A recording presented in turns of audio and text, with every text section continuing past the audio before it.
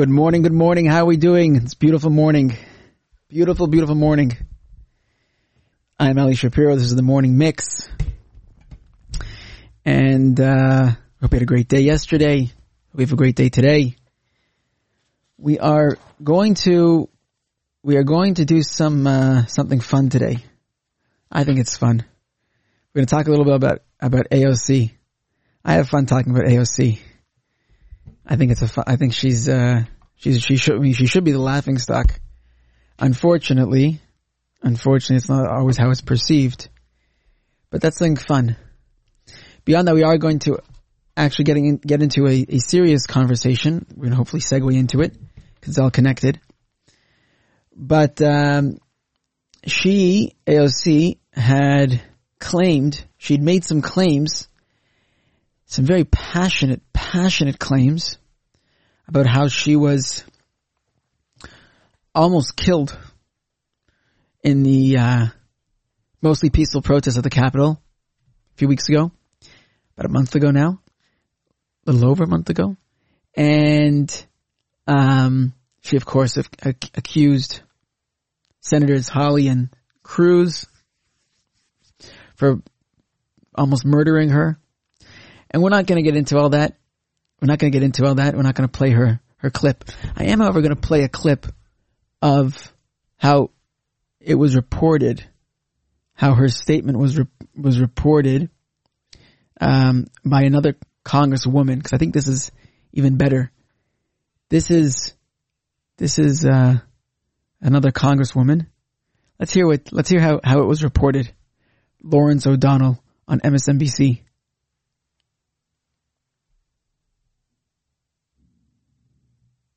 You know just how deep Congresswoman Ocasio-Cortez's fears were at that time? Well, at first she saw me, and we waved. I went into my office, and a couple seconds later, she knocked and she said, could we come in? And I said, of course. And she began to, her staffer was trying to describe what had happened. And Alex is really usually like unfailingly polite, and very personable. And she wasn't even really talking to me. She was opening up doors, and I was like, can I help you? Like, what are you looking for? And she said, I'm looking for where I'm going to hide. And the thing that will always stay with me, the two memories that really, especially as a mom, I think were just really powerful for me, was when she said, I was saying, well, don't worry, I'm a mom, I'm calm, I've got everything here we need, we could live for like a month in this office. And she said, I just hope I get to be a mom, I hope I don't die today. And the second thing is she was wearing heels. And I remember her saying to me, I was wearing flats, and I remember her saying to me, I knew I shouldn't have worn heels, how am I going to run? And we went and we found her a pair of sneakers to wear from one of my staffers, so that she could run if she needed to literally run for her life. How long did the fear of... Okay, there you go. I'll tell you, I could watch that again and again. That's a great clip, isn't it? So there are a number of points we're going to make from that clip. It's a funny clip. I can watch it again and again. I can't say that enough. There are a number of clips of points. First of all, Alex. Okay, so we say AOC, Alexandria Ocasio-Cortez, or as we've called her, Occasional Cortex. So this is someone who, so notice how this representative of the United States Congress, her name is, it says it here. I'll get it, Katie Porter. I think it's Katie Porter. So she recounts, now she was very calm. Okay. She was very calm. But Alexandria Ocasio-Cortez, Alex, she was hysterical. She said that she's not sure she's going to get to be a mom. Okay. Now this is coming from someone who has made many disparaging remarks about having children, about motherhood. So, it's an interesting thing that, when she's trying to show how afraid she is, that that's one of the first thoughts that come out. You know, it's like the old line, there's no atheist in a foxhole. Motherhood is definitely instinctive, and the fact that this is one of the thoughts that crossed her mind, according to this rep, definitely tells us something.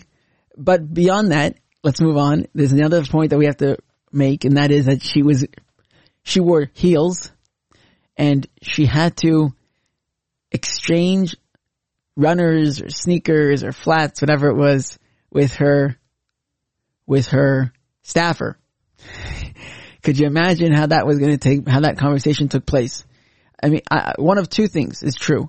Either Alex was being hysterical, in which case it's like, okay, yeah, sure, take my shoes. Or Alex is being reasonable, in which case I guess I'll die and you get to live. And in all honesty, why does this staffer have to run in heels if she's supposed to run for her life? And yet Alex gets to run in runners, in sneakers.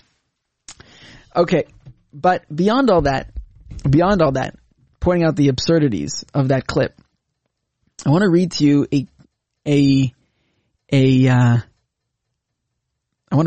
the Snopes question. You see, because it actually turns out that she wasn't there. She wasn't where she claims she was. So she wasn't where she claims she was. So I found that very interesting. That I wanted to see how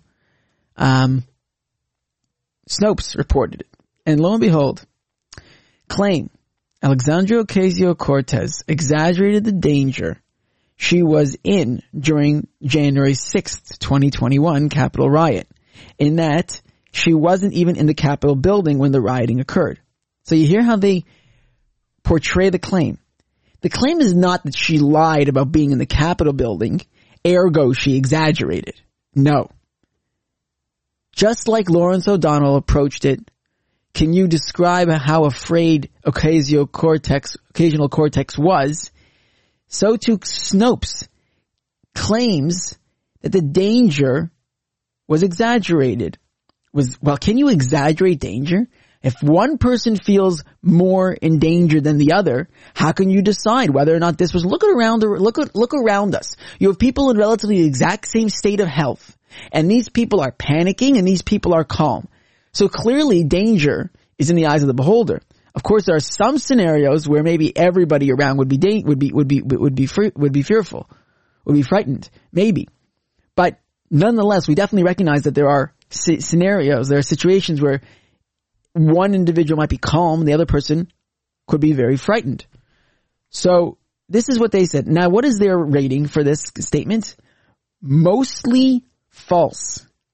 You hear that? Mostly false. What's true? Ocasio-Cortez wasn't in the main Capitol building where the House and Senate chambers are located, so she wasn't there. Yes, it is true that the complex is a very large complex, and it is true that it is true that it's a very large complex, and it is true that there were people who intruded into the Capitol building, but she wasn't in that Capitol building. So just because she was in the complex doesn't mean that she was any more threatened than being anywhere. What's false? However, Ocasio-Cortez never claimed to be in the main Capitol building when the attack on the Capitol began. Ocasio-Cortez this is going to be, again, this is just a words game. As she stated, in her congressional office, which is located in a network of office buildings immediately surrounding the Capitol, and office building was one of the two buildings that were evacuated. So again, the point here is not to really get into the nitty gritty of it. It's to illustrate the coverage. It's really how it was covered. So whenever someone says to you, "Oh, listen, look at Snopes. Snopes is a fair fact checker," right? No. You want to see something I came up with just as I was looking this story up? Were the Bidens booed during their speech at the Super Bowl? Well, surely you know it's a good question to ask, because they were boos heard when the Jumbotron played their video. Ready for this?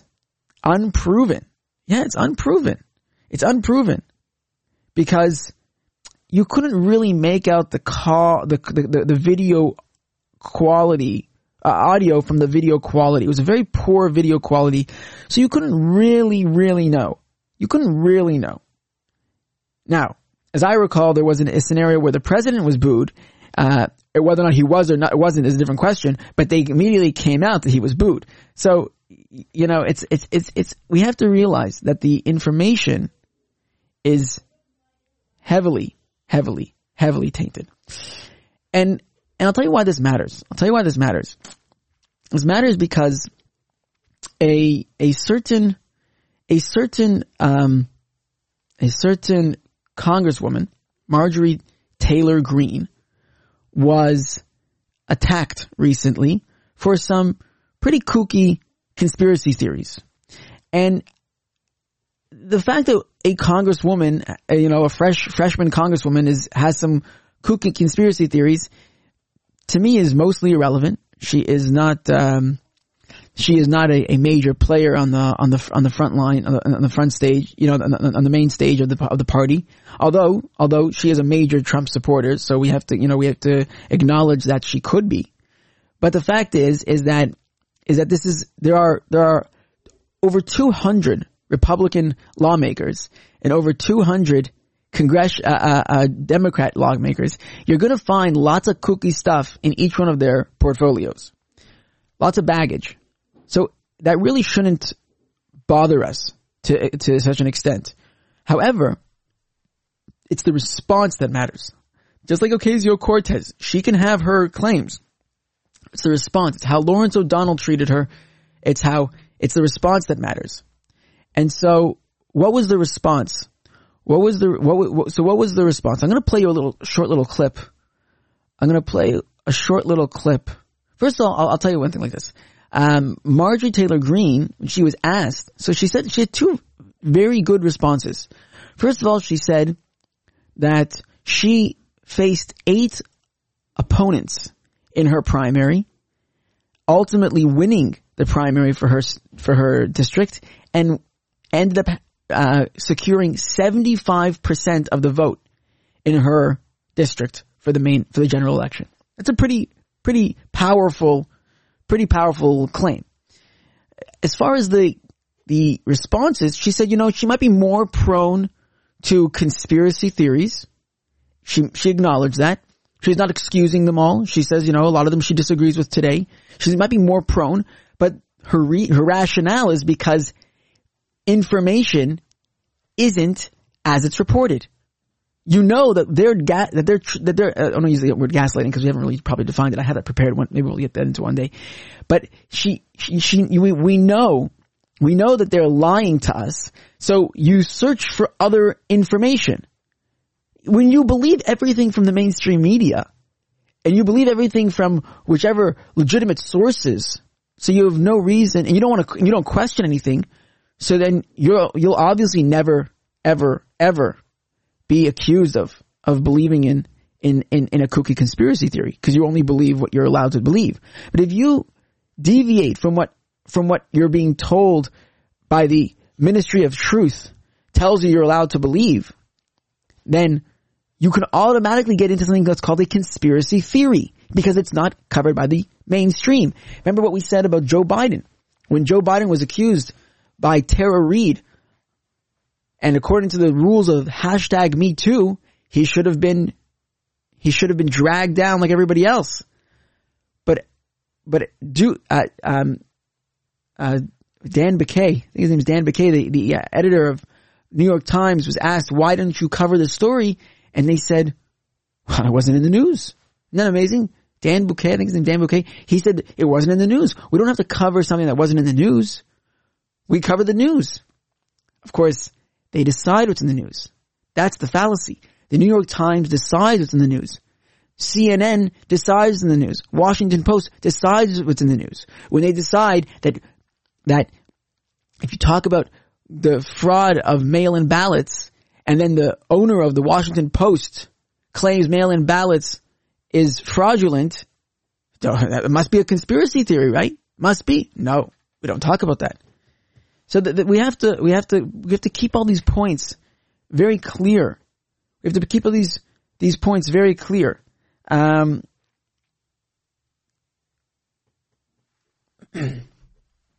So these are the claims against Marjorie Taylor Greene, and I want to play this clip.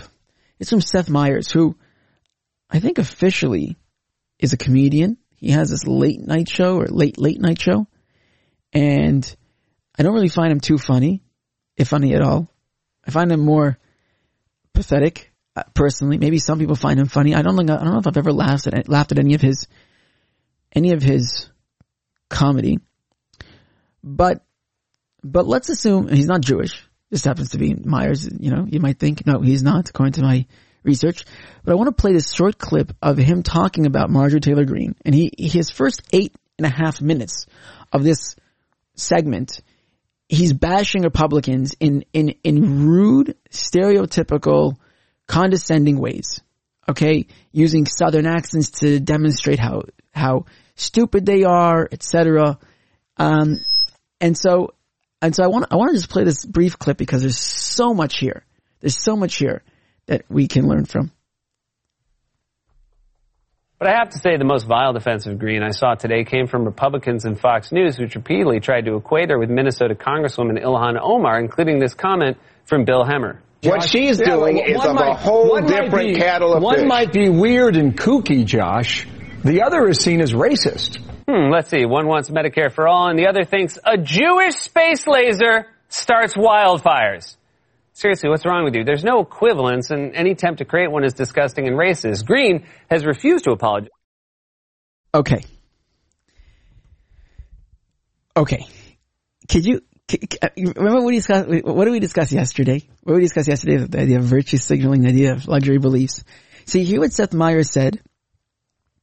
Seth Meyers said that one person believes in conspiracy theories, but Jewish lasers beaming down and starting forest fires, which is kooky. Okay.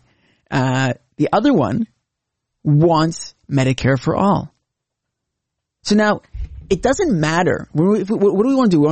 We want to start comparing beliefs. So Ilhan Omar is completely excused of any discriminatory statements, any racist statements that she's made, any hateful statements she's made. She is completely excused. Why? Why? Because she wants Medicare for all. So there you go. Because she is playing the game, because she says what is popular, because she virtue signals these luxury beliefs. So therefore, nothing she says should be considered racist. She would never be considered racist. Isn't that an amazing admission? How many people have picked up on that clip? Marjorie Taylor Greene believes in Jewish space lasers, so therefore she's the worst person in the world and has to be. And mind you, in case you aren't following the story, the Democrats in a very controversial move, they stripped her of her committees. Congress people are on committees, and officially the way it's been handled is that the actual party decides whether or not they strip them of the committee. Well, the Democrats decided that they were not going to accept that this time, and they were going to strip her of her innocent, again, she has innocent conspiracy theories. That is the extent of it. So this is a very, very serious, thing. It's a very serious thing. But as long as she agrees to, because Ilhan Omar claims what she claims, that all she wants is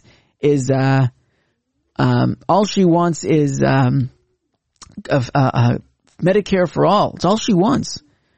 So that's okay. Whatever she says, she's okay. That's the world that we're living in. That's the world that we're living in. Okay? This is a very serious point.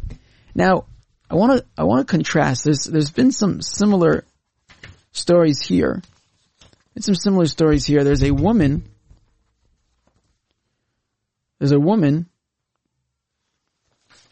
who is on the ticket for Meretz. She's on the far left.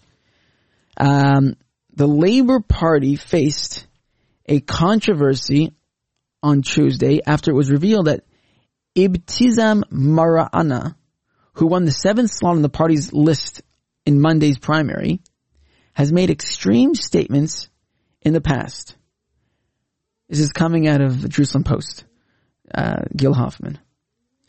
Mara'ana is an award-winning Muslim Arab filmmaker whose films have highlighted the suffering of Israeli Arabs. She is from the northern Arab village of Fureidis and is married to a Jewish man. The Jerusalem Post revealed late Monday that Mara'ana left her 12th slot on the Meretz list in 2009 before the election to protest the party's Operation Cast Lead in the Gaza Strip. Khan Radio reported on Tuesday morning that she called Gaza a ghetto under cruel occupation. A ghetto under cruel occupation.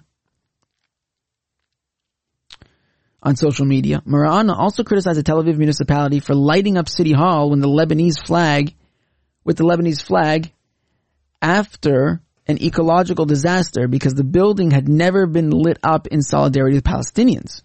Less than 2 months ago, Mara'ana called the IDF the occupation army and accused its soldiers of murdering a Palestinian child. In another post, she called Israel ugly.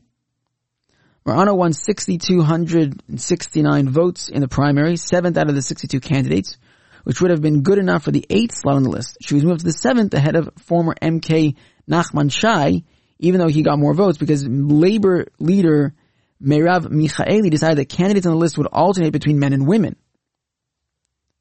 Speaking at a meeting of Labor's top 10 candidates, Michaeli and Mara'ana opposes violence, supports peace and coexistence, and was correct in pointing out that Israel has leadership that makes the country look bad.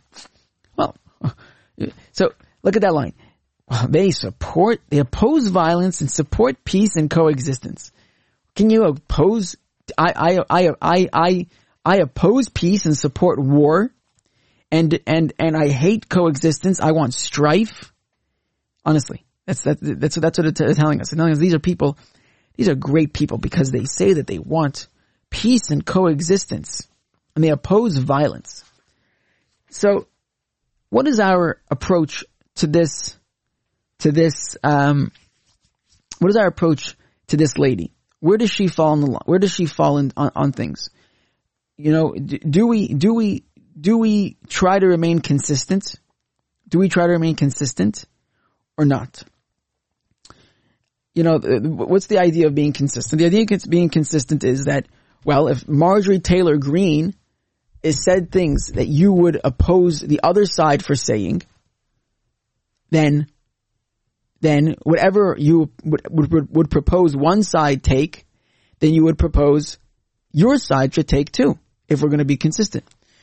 So I think that there is a legitimate argument to be made if we are speaking conceptually. Leaving names out. Let's leave MTG. Let's leave Marjorie Taylor Greene out of this picture. And let's say if there was somebody on the right who legitimately made statements, made statements of racism or xenophobia, would you want, I think on a hypothetical conversation, we would want that racists should not be validated in our party. That is true. That is what we'd want. Who determines what's a racist? Okay. I think that there's a legitimate conversation to be had about that. I don't think that one side gets to determine what's a racist. So I'm definitely not willing to immediately concede. But again, what was Marjorie Taylor Greene's, do I believe that was anti-Semitism? Well, One answer is that if the left calls it anti-Semitism, I might just disagree about what it is. They don't consider BDS to be anti-Semitic, but they do consider that to be anti-Semitic. Is BDS anti-Semitic? Is BDS just anti-Israel, not anti-Jewish? I don't think so.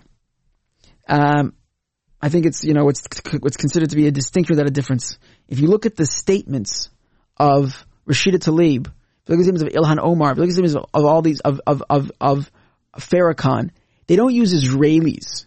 They don't substitute Jew for Israeli in their racism, in their hatred. They use the word Jew. They use the word Jew. So when this woman talks the way she does, I think that it's a major problem. I think it's a major, now again, when you're on the left, so you're allowed to say certain things that if you're on the right, you'd never be able to say. Look, there are people on the right who are saying they don't want to join a party with Itamar Ben-Gvir. I don't exactly know all of the statements he said. He's considered to be a radical. Is he a radical? I don't know. I'm not so familiar. I'm not so familiar with all the statements he said. I've read a number of statements he said. I think that they're, what's the word? Hyperbolic. I think that he likes to be sensational. And I think that appeals to a big fraction of the government in Israel, of the people in Israel. But I don't believe that he is, that he has made dangerous or racist claims. But on the right, he's an outcast. And that's the point here. On the right, he's an outcast. He just now is able to secure a prominent position in a party that he'll likely be able to bring his following and merge that with the other party, and they'll be able to, please God, secure a strong position in the government. Although who knows? The fact is, though, is that when you're on the right and you say things, and whatever the right and left means in Israel, we've established, it's not to be compared to what the left is, right and left is in America or other countries. But when you're when you're on the left in Israel, you're allowed to say certain things that you would never be able to say if you're on the right. Just look at this statement. And I think that's the point here. The point is that if both sides were treated equally, then I think that our definitions and our attitudes and our approaches would be the same. But unfortunately, that's not the case. As we said, speaking at a meeting of a Labor's top 10 candidates, Michaeli and Mar'ana opposes violence, supports peace and coexistence, and pointing out that Israel has a leadership that makes the country, they're correct and the country looks bad. So, because they say that they want peace, then everything else is irrelevant. Whatever else they say, that the fact that they promote other things that would endanger the Israeli citizenry, that's irrelevant. The fact, because they love peace. They promote peace and tolerance and all the other leftist platitudes that mean nothing. And there's no greater example of this than the controversial law that Israel passed a couple years ago, 2.5 years ago now, what's called the nation-state law. And I'm not suggesting that I'm an expert on this law, but I'm going to play you a clip, a little context. I'm going to play a little clip. You know what? First, I'm going to read to you from Vox. Okay, we'll read to you from Vox.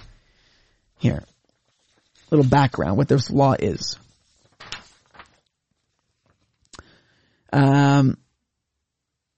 Okay, so Israel passed a controversial new nation-state law last week that's sparking both celebration and fierce debate over the very nature of Israel itself.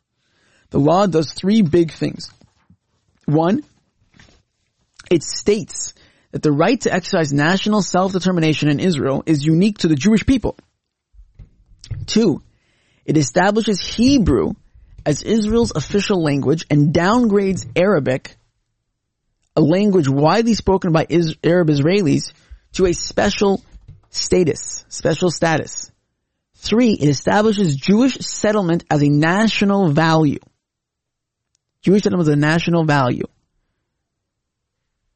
And mandates that the state will labor to encourage and promote its establishment and development. Okay? So, that is one of the claims against it, I'm going to read to this, what it says, Palestinians, liberal American Jews, and many Israelis on the left also denounced, so it's okay, liberal American Jews, which is 70%, Palestinians, and many Israelis on the left also denounced the law as racist and undemocratic. Yohanan Plessner, the head of the non-partisan, there you go, it's in the title, surely it must not be partisan because they said that they're non-partisan. You're gonna learn. I learned a new word while reading this. I didn't know the word I'm about to read. Okay, so the head of the non-partisan Jerusalem-based Israel Democracy Institute. Well, it must be democratic because it says it in the name. Called the new law jingoistic. Do you know the word jingoistic? Have you ever heard the word jingoistic? I did not know the word jingoistic. I actually had to look it up. According to this that I found, it says it's characterized by extreme patriotism, especially in the form of aggressive and warlike foreign policy. Jingoistic. So, there you go. My ignorance is for all of you to see. Jingoistic and divisive and an unnecessary embarrassment to Israel. But at the core of the new law is a deep, existential debate that Israelis have grappled with almost since the country's founding. Can Israel be both a Jewish state that protects, celebrates Jewish identity, and a liberal democracy that protects the rights of all minorities, including non-Jews? So I'm not giving you opinion there. I'm just reading to you what how Vox reported it. Okay? Now, here is a different comment. This is from the famed Harvard law professor, constitutional scholar, Alan Dershowitz.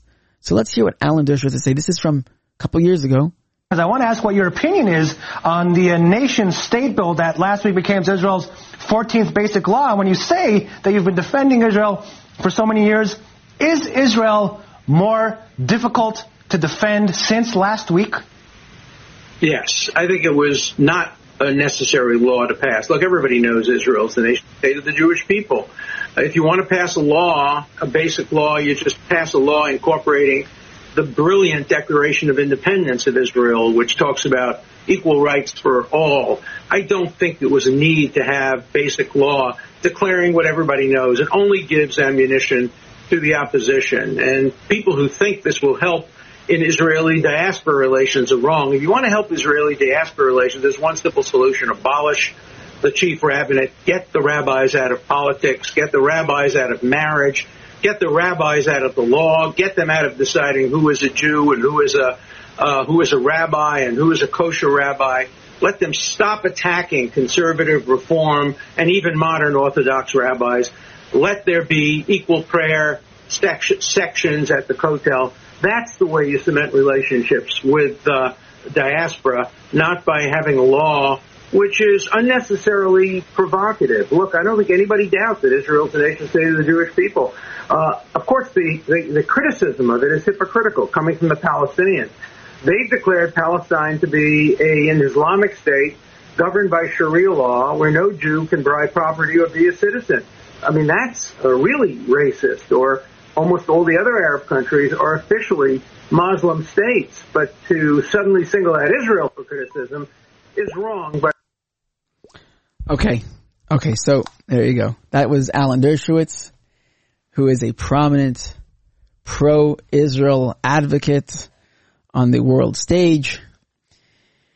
And so he made a number of points. Okay, he made a point that, first of all, that Israel has a brilliant Declaration of Independence, which talks about equal rights for all. So that's the first point. He says, that now, okay. He says this law is unnecessarily provocative. The opposition, however, is hypocritical. We're going to get into these things. He asks, does anyone doubt that Israel is the nation state of the Jewish people? Of course. Why, if everybody recognizes that, so why do you need to pass a law to state that? That's why he calls it unnecessarily provocative. He makes a comment. I wish we could get some live call in here. 025798255 579 Talk. He makes this claim, get the rabbis out of politics, marriage law.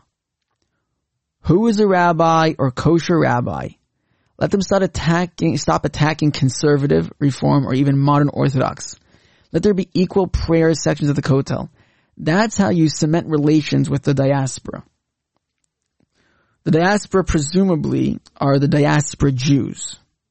So because, as we said, diaspora Jews are 70%, so if you egalitarianize Israel, then you will find favor with the Jews. I think that this is consistent in their logic. I don't think it's necessarily consistent historically. I saw an article. I'm not going to read the article. I don't even have it with me. But I saw an article that from since Dubai has opened, so a lot of Jews have, moved out to Dubai. But I think the article was suggesting that there's going to now be a lot of intermarriage because of these new relations that have been created. I think that that's a legitimate concern in the sense that, it is true. It is true. The more that we are recognized, the more we assimilate. The more comfortable we are with our neighbors, the more we assimilate. This is true, unfortunately. But I don't necessarily think that that's our problem. These are a controversial idea. What I mean is that I don't necessarily think that every single thing, I don't think that everything we do has to be focused on minimizing our, minimizing the result of assimilation, minimizing assimilation.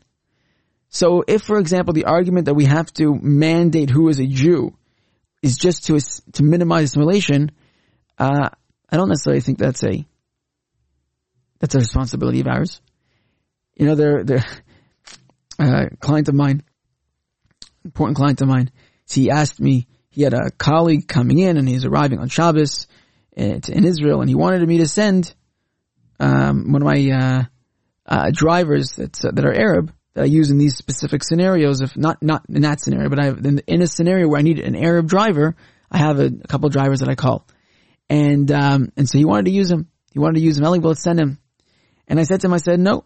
See, we don't take we don't get involved in this scenario. He couldn't believe what I was telling him. First of all, he's never heard the word no from me. And second of all, he didn't understand what I was even suggesting. What do you mean we don't get involved? I said to him, look, you have a colleague, you have a good friend who wants to come and visit you. He does what he does.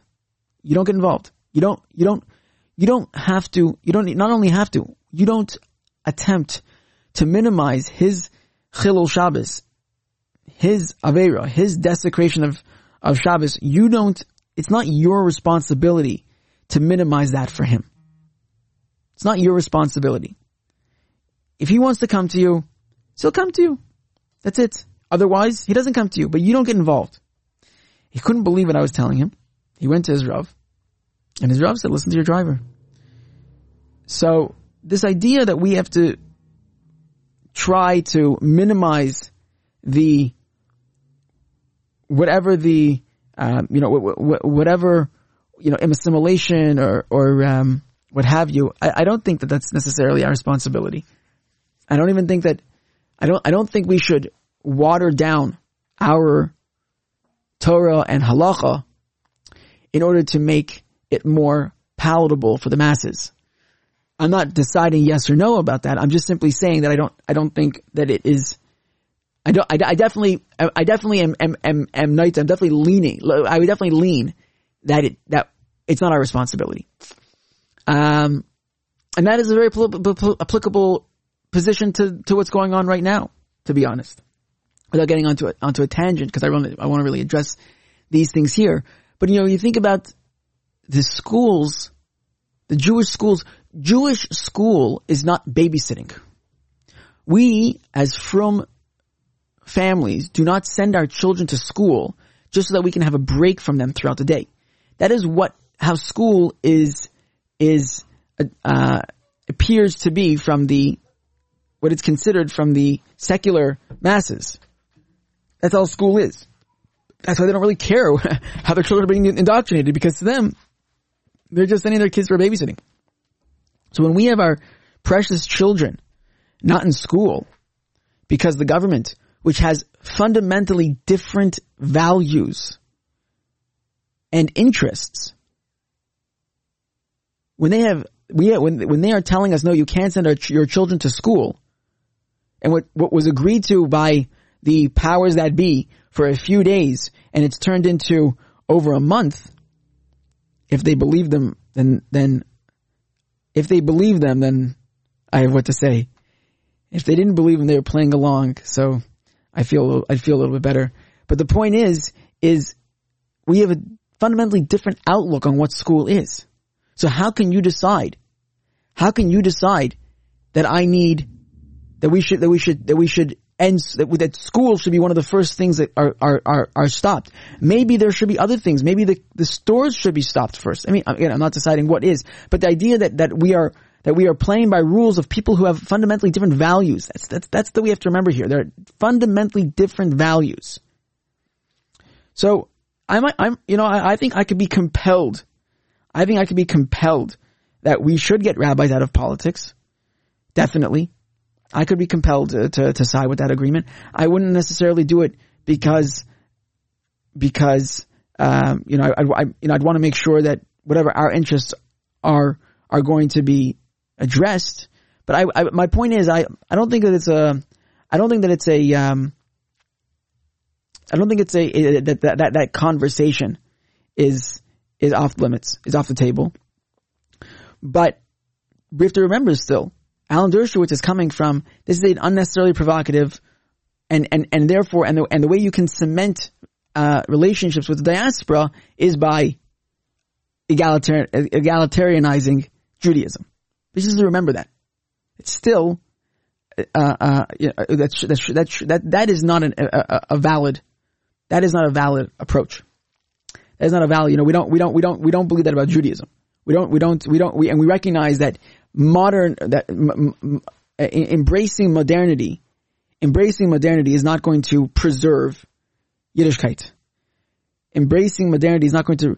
We're not going to get any better results because we have shut down the schools.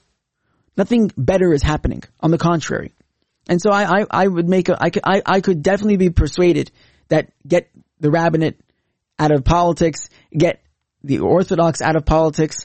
You have to know how that could happen, and whether or not we would still be able to preserve our interests in the state if we did that. But I think here's another point here that I want to address. And that is, opposition is hypocritical. And that's how this ties into our initial conversation. Okay. He said that the Palestinians were declared an Islamic state governed by Sharia law where no Jew can buy property or a citizen. Right? He said that. Okay. And almost all the other countries are Muslim states. Well, this is all true. I want to read to you a part. I found this, the Palestinian Constitution from 2003. I found this. It's all a bunch of baloney. Okay, that's the first thing. But beyond that, Jerusalem is the capital of Palestine. Article 3. Article 4. Section 1. Islam is the official religion in Palestine. Respect for the sanctity of all other divine religions shall be maintained. Right. Okay. This is what they write. Is this true? Official religion. 2. The principles of Islamic Sharia shall be a principal source of legislation. Status of religious law. 3. Arabic shall be the official language. Title 2. Palestinians shall be equal before the law and the judiciary, without distinction based upon race, sex, color, religion, political views, or disability. Article 10, Section 1. Basic human rights and liberties shall be protected and respected. Section 2. The Palestinian National Authority shall work without delay to become a party to regional and international declarations and covenants that protect human rights. This is serious, right? Personal freedom is a natural right, shall be guaranteed and may not be violated. Article 18. Freedom of belief, worship, and the performance of religious functions are guaranteed, provided public order or public morals are not violated. And this on the left, freedom of expression. Article 19. Freedom of opinion may not be prejudiced. Every person shall have the right to express his opinion and to circulate it orally, in writing, or in any form of expression or art, with due consideration to the provisions of the law. Article 20. Freedom of residence and movement shall be guaranteed within the limits of the law. Article 21. The economic system in Palestine shall be based on the principles of a free market economy. Executive branch may establish public companies. Okay, and this goes on. Right to a competitive marketplace. It's a very long constitution here. Judaism being a religion, 1, the service and worship of God or the supernatural. 2, commitment or devotion to religious faith or observance is not an independent nationality. This is what their response was. I'm getting it here. This is, for some reason it's in the wrong spot. So this was their response. This was the Palestinian response. Judaism being a religion, 1, the service or worship of God or the supernatural, or 2, commitment or devotion to religious faith or observance is not an independent nationality. Nor do Jews constitute a single nation with an identity of its own. They are citizens of the states to which they belong. So that was their argument against a nation state. Okay, that was just an interesting, I don't know why it got put in here, so I apologize for it. But, okay, so now I found, this is the Palestinian National Authority drafted but did not pass a piece of legislation in 1995 outlining the citizenship law. Article 7 of this legislation defines a Palestinian as anyone who, 1, was a holder of Palestinian citizenship before May 15th, 1948. 2, was born to a Palestinian father. 3, was born in Palestine to a Palestinian mother, even if the citizenship of the father is not known. 4, was born in Palestine to unknown parents. And it states that Jews are not allowed to hold citizenship. So the hypocrisy here, the idea that one side is held to a standard that the other side isn't. Oh, but look at their constitution. Look at how liberal it is. Right, exactly. Go live there and you'll see exactly how liberal it is. Go live there. She says all the nice things. She wants Medicare for all. And this one believes in Jewish space lasers. Right. So long as that is how we're going to be judged, so long as we're not being genuine and authentic, then no, I don't think that the conversation exists where we have to play the same game, where we have to play by their rules. I don't think so. I think that is a fallacy. I think that's a fallacy. I want to finish off. I'm going to read a little bit more of this Vox article. There's a couple more parts here. It's a long article. You know, these major publications, they love to write long articles. We said yesterday's that article from Time Magazine was 24 pages, and there was lots more to read, but you got the gist. During Israel's war for independence, which Palestinians called the Nakba, or a catastrophe, 700,000 Palestinians were expelled or fled their homes. Today their descendants remain refugees, and many still live in urban, slum-like refugee camps across the Middle East. Palestinians who remained in Israel in 1940 were offered citizenship and now make up 21% of the population. So here's one question we're going to ask. So what happened to those 700,000 Palestinians? Why are they called refugees versus the ones that remained in Israel are citizens? Today, I'm just going to read one just so you can get exactly the feel of the article. The Gaza Strip under the rule of Hamas, because it goes into the numbers of the Palestinians. The Gaza Strip under the rule of Hamas, which the U.S. and several other Western countries have designated a terrorist organization. Why do they have to qualify it? That the U.S. and several other Western countries. Why can't they just say, which operates as which is a terrorist organization? I know that they have to qualify it, but meaning because they're left, but does that not illustrate exactly their position? Whatever objective definition you'd attribute to any terrorist organization, would Hamas not be considered to be a terrorist organization? Oh no, it's only several Western countries. You're right. The Muslim countries don't call Hamas a terrorist organization. That's true. Those populations of Palestinians are technically stateless. What does technically mean? What does technically mean they're stateless? Meaning they can't join the other 23 countries, Arab countries around, or their state doesn't officially exist. I mean, they have a home. They get to live somewhere. They have their own leadership. What exactly means stateless? This means that, for instance, Palestinians in East Jerusalem can't vote in Israeli national elections or obtain Israeli passports, among other restrictions. For Palestinians in the West Bank, it means the major parts of their lives are controlled by Israel, a country they have no direct voice in. Well, again, why did they flee back in 1948? Why did they flee? So, PragerU did a video. And in this video, they actually addressed this question, this very question. Over 850,000 Jews were expelled or fled from the Middle East and North African countries following the Arab country's attack on Israel when it gained its independence in 1948. The most important reason is that they didn't remain refugees for long. So why don't we call them refugees? They didn't remain refugees for long. But refugees, they mostly certainly were. The vast majority were forced to leave their homes, possessions, and businesses behind. In other words, they came to Israel with nothing. 650,000 of those went to Israel, and they make up for approximately half of the current population. 200,000 went to other countries. Now contrast these forgotten Jewish refugees with the most celebrated refugees in the world, the Palestinians. How is it that the Jewish refugees are not even an afterthought, but the Palestinians are the longest lasting, most lavishly supported refugee population in the history of the world? Says this individual, the answer is purely political. After Israel gained its independence in May of 1948, the surrounding Arab nations attacked the new Jewish state. As a result, about 700,000 Arabs living in Israel fled. Many left because of the war, and many did because they were told by Arab leaders to leave the Jewish areas. The idea was that they would return once the Jews and their state had been destroyed.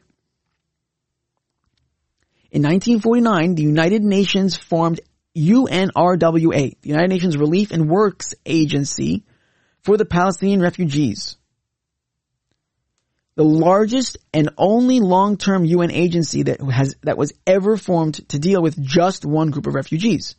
70 years later, it still exists, and it still calls the Palestinians and their children and their grandchildren refugees. It has an annual budget of over $1 billion, funded mostly by the U.S. and the European Union.